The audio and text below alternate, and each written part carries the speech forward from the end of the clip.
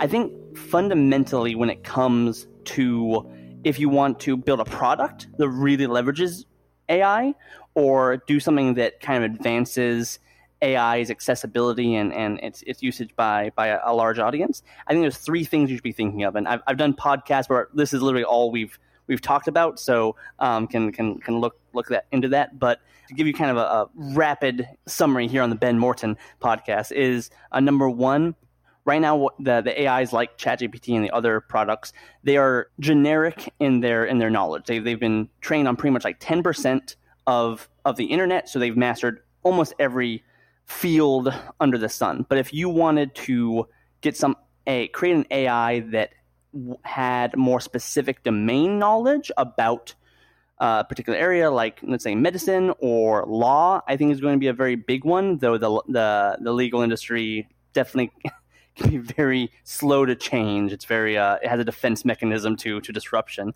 It is fairly straightforward to take these technologies and fine tune them, or else to create a knowledge base using a tool called vector databases.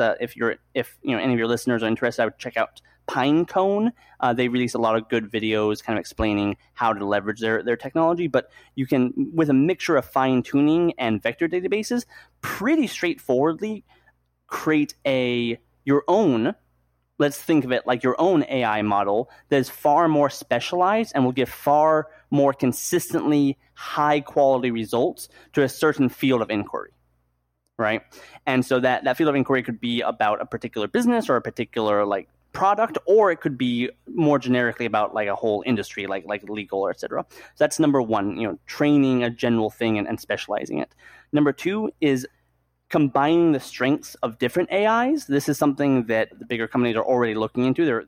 Actually, let me take a step back here and talk about how these AIs work from the beginning, especially these generative AIs.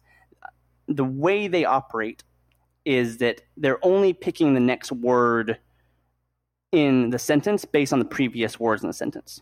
So they recognize patterns of, in the sentence of I walked my, typically the word dog comes after that. And it turns out if you read 10% of the internet, you're actually pretty good at that.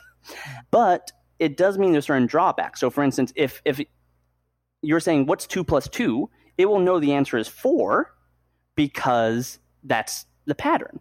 But if you give it a novel problem, and actually I would encourage your listeners to do this, go into ChatGPT right now and type in a ludicrous number like 1,543,000,000,000 times and then another ridiculous number, it will output a number that looks believable when you read it. In fact, the first few digits and the last few digits will maybe even be correct, but it will confidently give you the wrong answer because there's not been a pattern of people asking that unique of a question.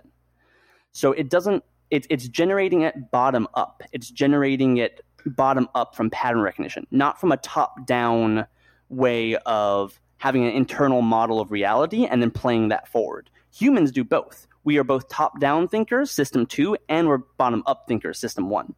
And so you can get, I think, extraordinary results by taking those strengths and weaknesses of an AI and combining it with other systems, combining AIs together. So one example is combining the Wolfram AI, which was founded by a guy, I believe his name is Stephen Wolfram, which is an AI that's more of a calculator, and then combining that result with ChatGPT to do some really, really interesting stuff. So combining AIs for their strengths and weaknesses, I think, is a second way of producing probably a billion-dollar company. And the third, I would say, is when you are prompting the AI, it takes a lot of work to ask the right question. I think there are going to be some tools out there that are going to make that a little bit easier, like potentially reading your entire email history and then kind of helping you auto-create the prompt of what to do next, like reminders and things like that. So I think that a third category of products is going to be things that make question asking significantly easier.